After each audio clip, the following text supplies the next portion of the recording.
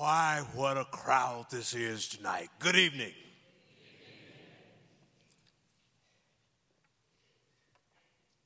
Rabbi Jonathan, Rabbi Beth,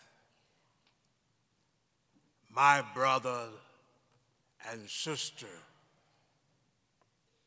in the kingdom of God. To the leadership of this very fine congregation, Temple Emmanuel, to all of the congregants,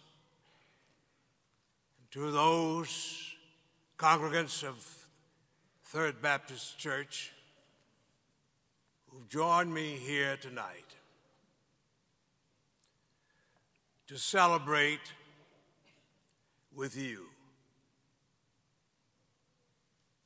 an enterprise of interfaith, intercultural, interracial, and what God intended for God's family to look like. Words fall far too short for me to express how significant our coming together is. And I contend that it was ordained of God. I'm a history buff. And I took the time to refresh my memory. You know, I did have a stroke in 2010, and my mobility was compromised a little bit. But I thank God that my mouth and my mind are still intact.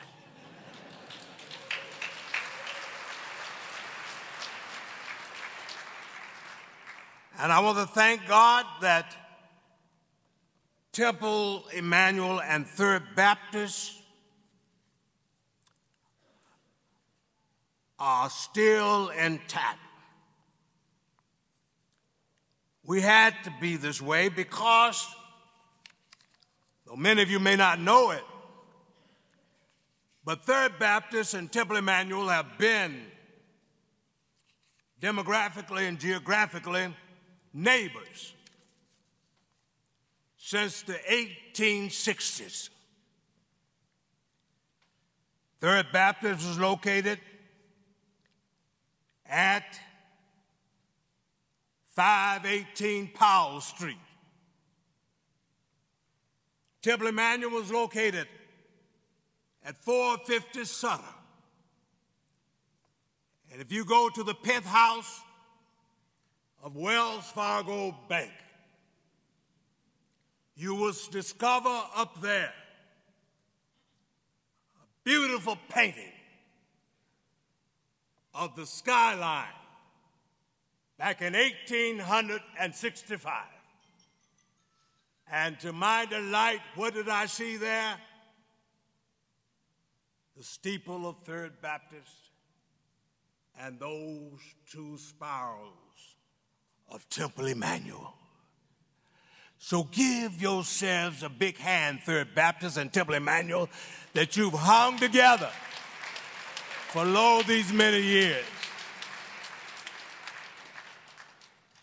And I contend that Temple Emmanuel and Third Baptist know how to do the right thing. For from the very early days, we were avant-garde. We were on the cutting edge. We dared to do the different thing. Think about it. A good number of Temple Emmanuel's potential congregants back in the day were from Eastern Europe and Poland. But when the first rabbi was chosen, the congregation did not go looking for someone of Polish background, but the record reveals that there was Dr. Julius Ekman of German background. Third Baptist knows how to do the good thing. For Third Baptist, when she came into being, in response to segregation, dehumanization in First Baptist, the person who called the meeting was a woman named Eliza Davis, after she had some pillow talk with her husband, William Davis. And thanks be to God, down to this very evening, still Third Baptist and Temple Emmanuel are leaping over boundaries and bringing people together. For you have a husband and wife team here, Rabbi Jonathan and Rabbi Beth, one of the greatest pairs of rabbinic expressions south of heaven, north of hell. Give them a big hand.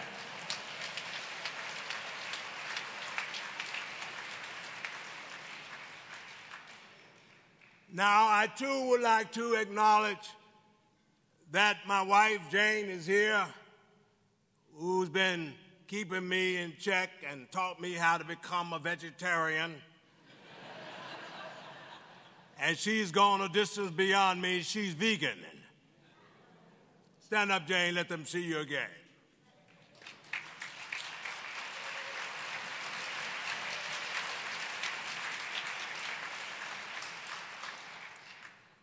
And we have here tonight the congregants of Third Baptist who came to be with us in spite of that flu. All congregants of Third Baptist Church stand. Let Temple Emmanuel, our family, see you tonight.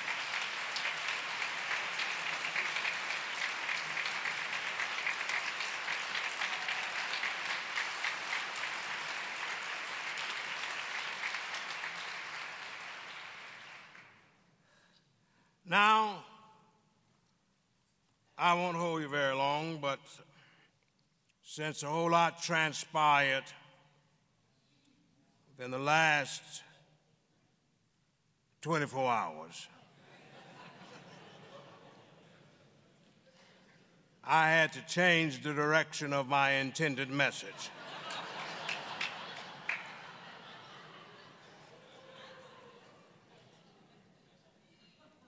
And this evening, against the backdrop of a little story, a parable that a rabbi of the first century told.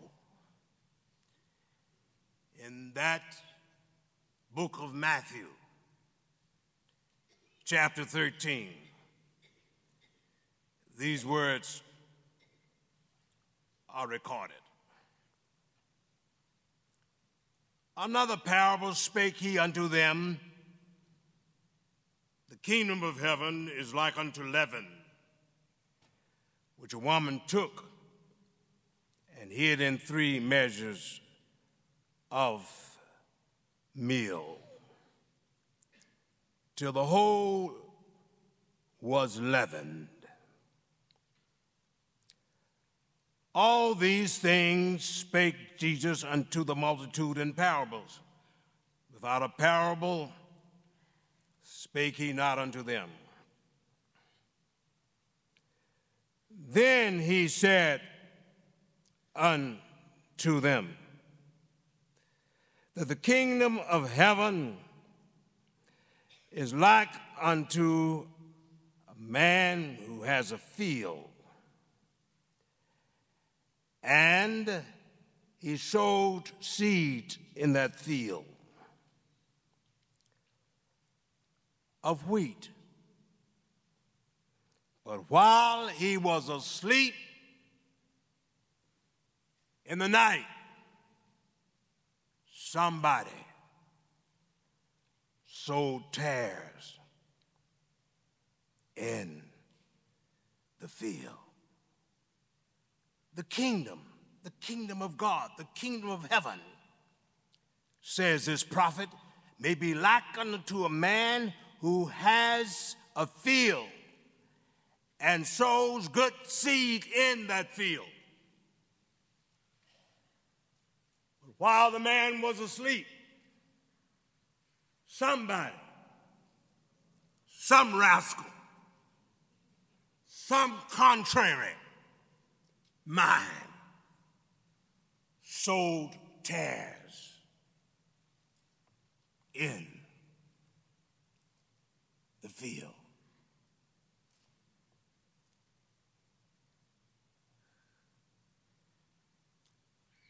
For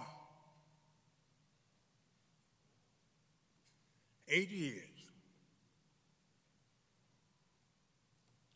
America had a good field. For 8 years,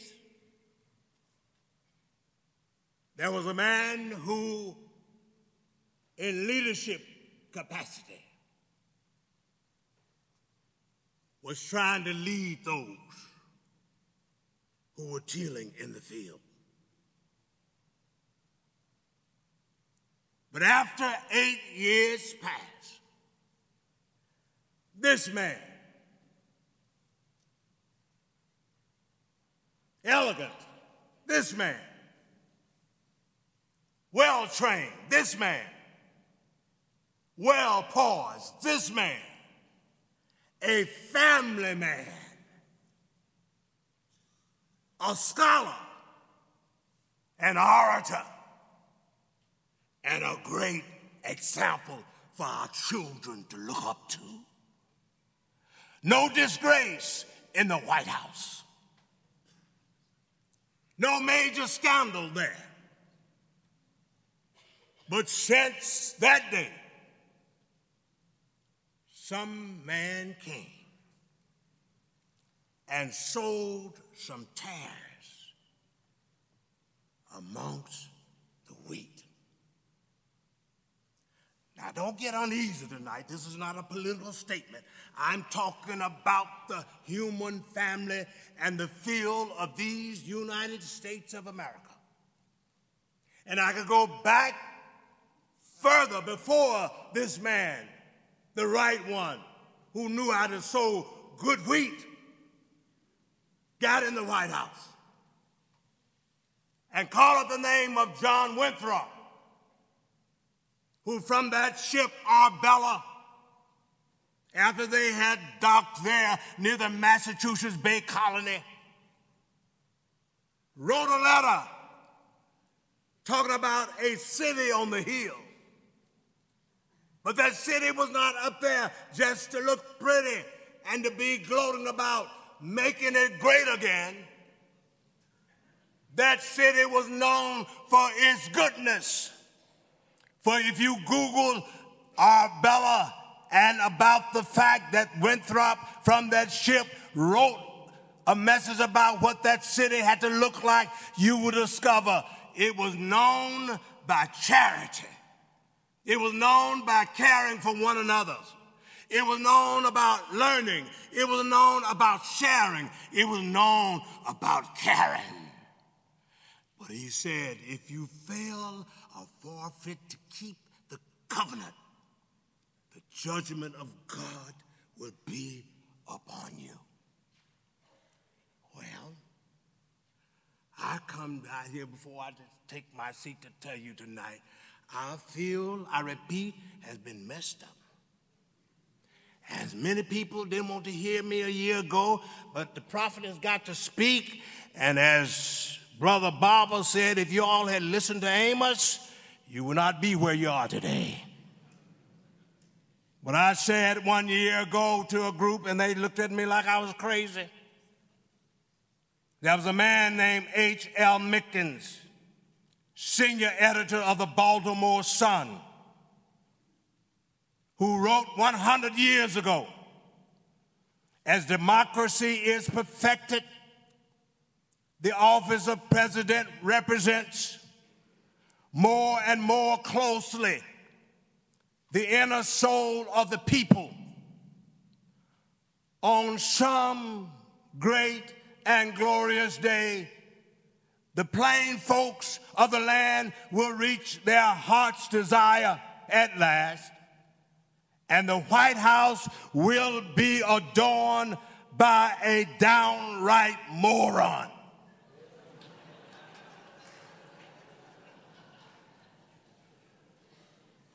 Now, I didn't say that.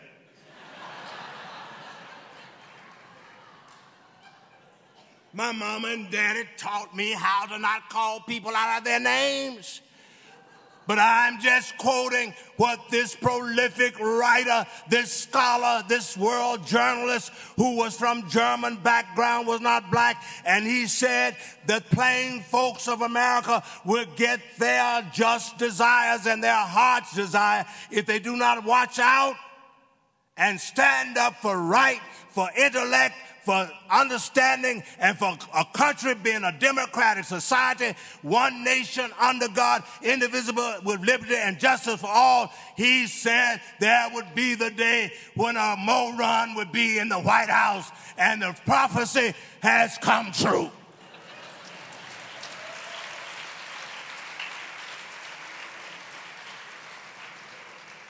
But how did we get there? Let me go back further. There has been in the DNA of this country an evil seed. God created all of us for good. I dare to believe that there is no such thing as a depraved state of human nature. But the Bible in Genesis said after God had created the earth and the world, he looked at it and he said, it's good. When he created humankind, he said, it's very good. So God didn't make no junk when he made you and me. All of us has worth. Each of us is to have dignity bestowed upon us because it came from God. Each of us is somebody. Each of us has a divine spark in us. But because of what Reinhold Niebuhr calls collective evil, we are become tainted with persons who sown bad seed in the field, the kingdom of God. And that seed just keeps on coming up. It keeps on cropping up. For there's a book written by one great scholar up there at Columbia University,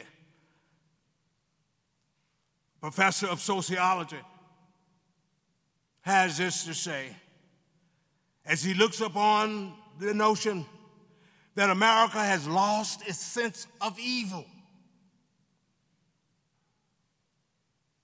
We know not what to call good and what to call right. We are in the age now of alternative facts.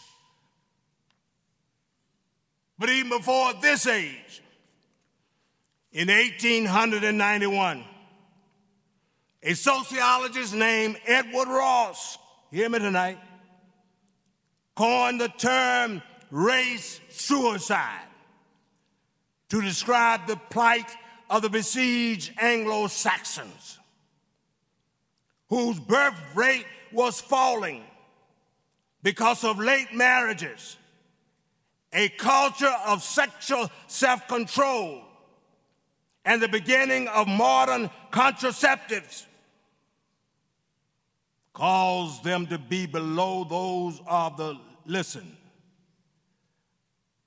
sweaty Negroes and aliens who engaged, it seemed, in incessant copulation. For some, the color of the peril was chiefly yellow, but others, it was those Jews. Infamous for their fecundity, Asians were, according to the Democratic Party platform of 1884, unfitted by habit, training, or religion for the citizenship which our laws conferred. And then others were alarmed by the concupiscence of the Jews, There's no swarming, wrote Henry James in 1903, like that of Israel. A year later, Theodore Roosevelt summed up the varieties of xenophobic resentment with an article entitled True Americanism, in which he borrowed Rawls's phrase about the coming suicide and declared it the duty of everyone of Native American descent, listen, to bring forth at least 4 children in order to forestall the extinction of the race. All who fail in this duty, he said flatly, were criminals. In 2015, Pat Buchanan, while running for president, y'all wake up, I'm gonna wrap it up in a minute. When Pat Buchanan was running for president in 2015, what came out of his mouth? You white women better get back to your duty of having more babies, or either the black, the brown, and the yellow folks are going to take over. Let me say quietly and respectfully, we should not go to sleep and be foolish and let this nonsense of xenophobic thinking be sown into this country. Everybody came from somewhere. Nobody owns this earth. My Bible says the earth is the Lord's, the fullness thereof, the world and they that dwell therein. For he's established it upon the sea and founded it upon the flood. The world belongs to the Lord. It doesn't belong to any man or any woman. It's God's earth. But here we are caught up, Rabbi, in this nonsense of stuff that's been sown in the field, talking about keeping out those terrorists. Help me, Holy Ghost. All terrorists are not over there in the Middle East. All terrorists are not somebody who looks brown. There was a terrorist who blew up the Murrah building there in Oklahoma City a few years ago. Help me, somebody. There were some terrorists who blew up 16th Street Baptist Church in Birmingham, Alabama in 1963. Terrorists are everywhere. It comes in all colors and all stripes. And we all ought to say, God be merciful unto us all, for we are sinners and we have gone astray. Abortion? I'm walking through here tonight. The religious right talking about babies, jump up and down and talk about the fetus. But after the baby gets here, they will cut health care. They will cut food for children who don't have enough to eat, their stomachs are growling. They will fail to support educational programs so that, as Thomas Jefferson said, education is a right for everybody and is the foundation of our democratic society.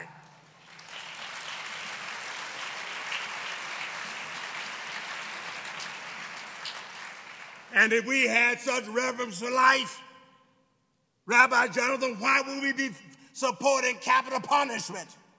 If we had such reverence for life, why would we be jumping up and down, wanting to push a button and talk about whose button is the biggest and who can go to war the quickest and who can destroy who?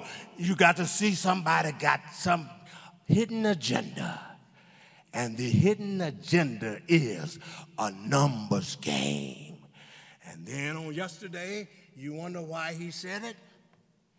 He said it because it's been sown in the field. It's in the DNA. When he talked about that whole, and I respect the sanctity of this hallowed place here, if he were not so ill-informed and had gotten his lessons in school, he would have known that people who come from the continent of Africa have contributed to this nation's development. He would discover that if his heart messed up, and hopefully he does have a good report from the doctor, that the first man who did a successful operation on the human heart was a black man named Daniel Hale Williams at Howard University, a black school in Washington, D.C. If he had really gone to the biology class and excelled as he ought to by doing his own studying, he would have discovered the first blood bank for the storage of the blood plasma for human beings who would need a blood transfusion was a man named Drew, a black man. And whether you got A blood type or you got O, you can't jump up and down and argue about what race the person. If you're going to live, you're going to get that blood, or else you'll be a dead duck, dead before the deadline. What am I saying tonight? I'm simply saying, thank God for Temple Emmanuel. Thank God for Third Baptist. For we know how to do the right thing and bring people together and not push them asunder and make them divided based on race, on gender, on sexual orientation, on where you came from. It's not where you came from that matters. It's where you're going that really counts in this life.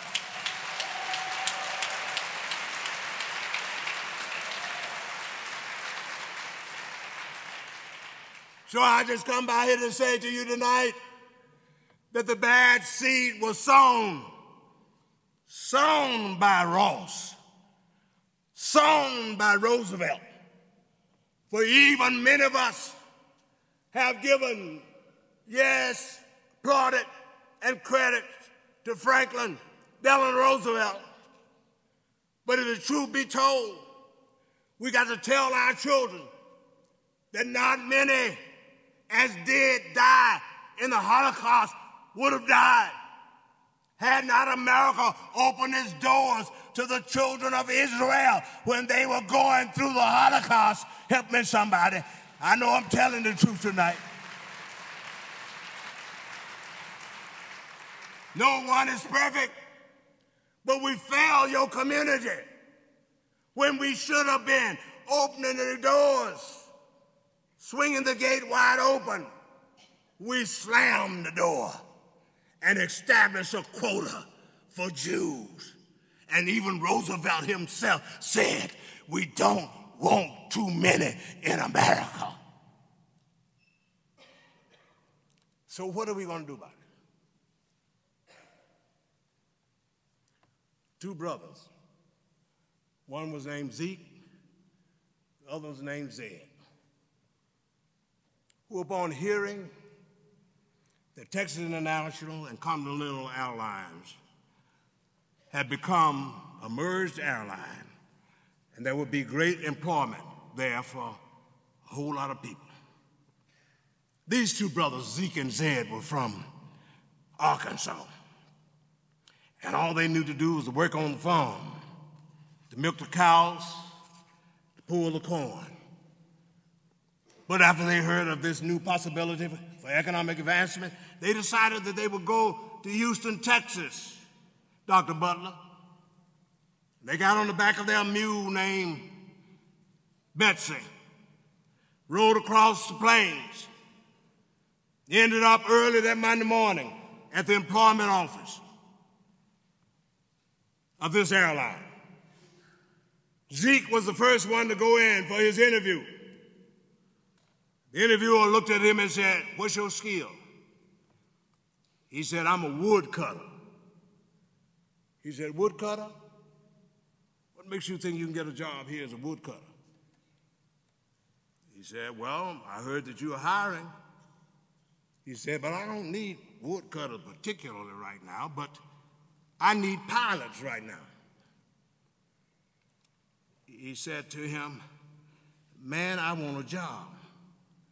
He said, "Well, if you want a job, you can sign the application here and on the dotted line. You don't have to fill it all out.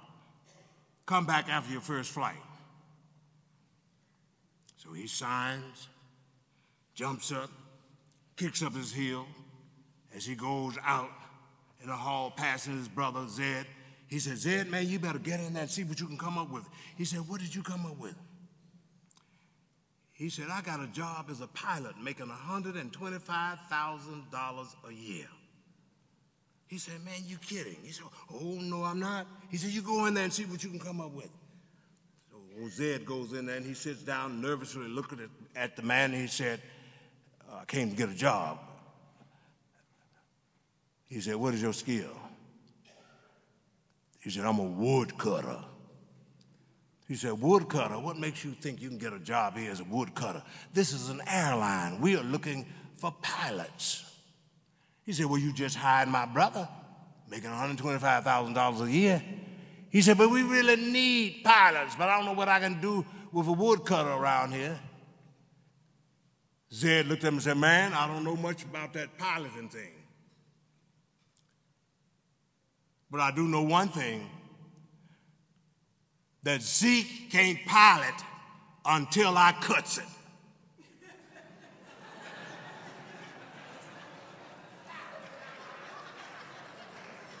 Yeah, go ahead and give him a big hand.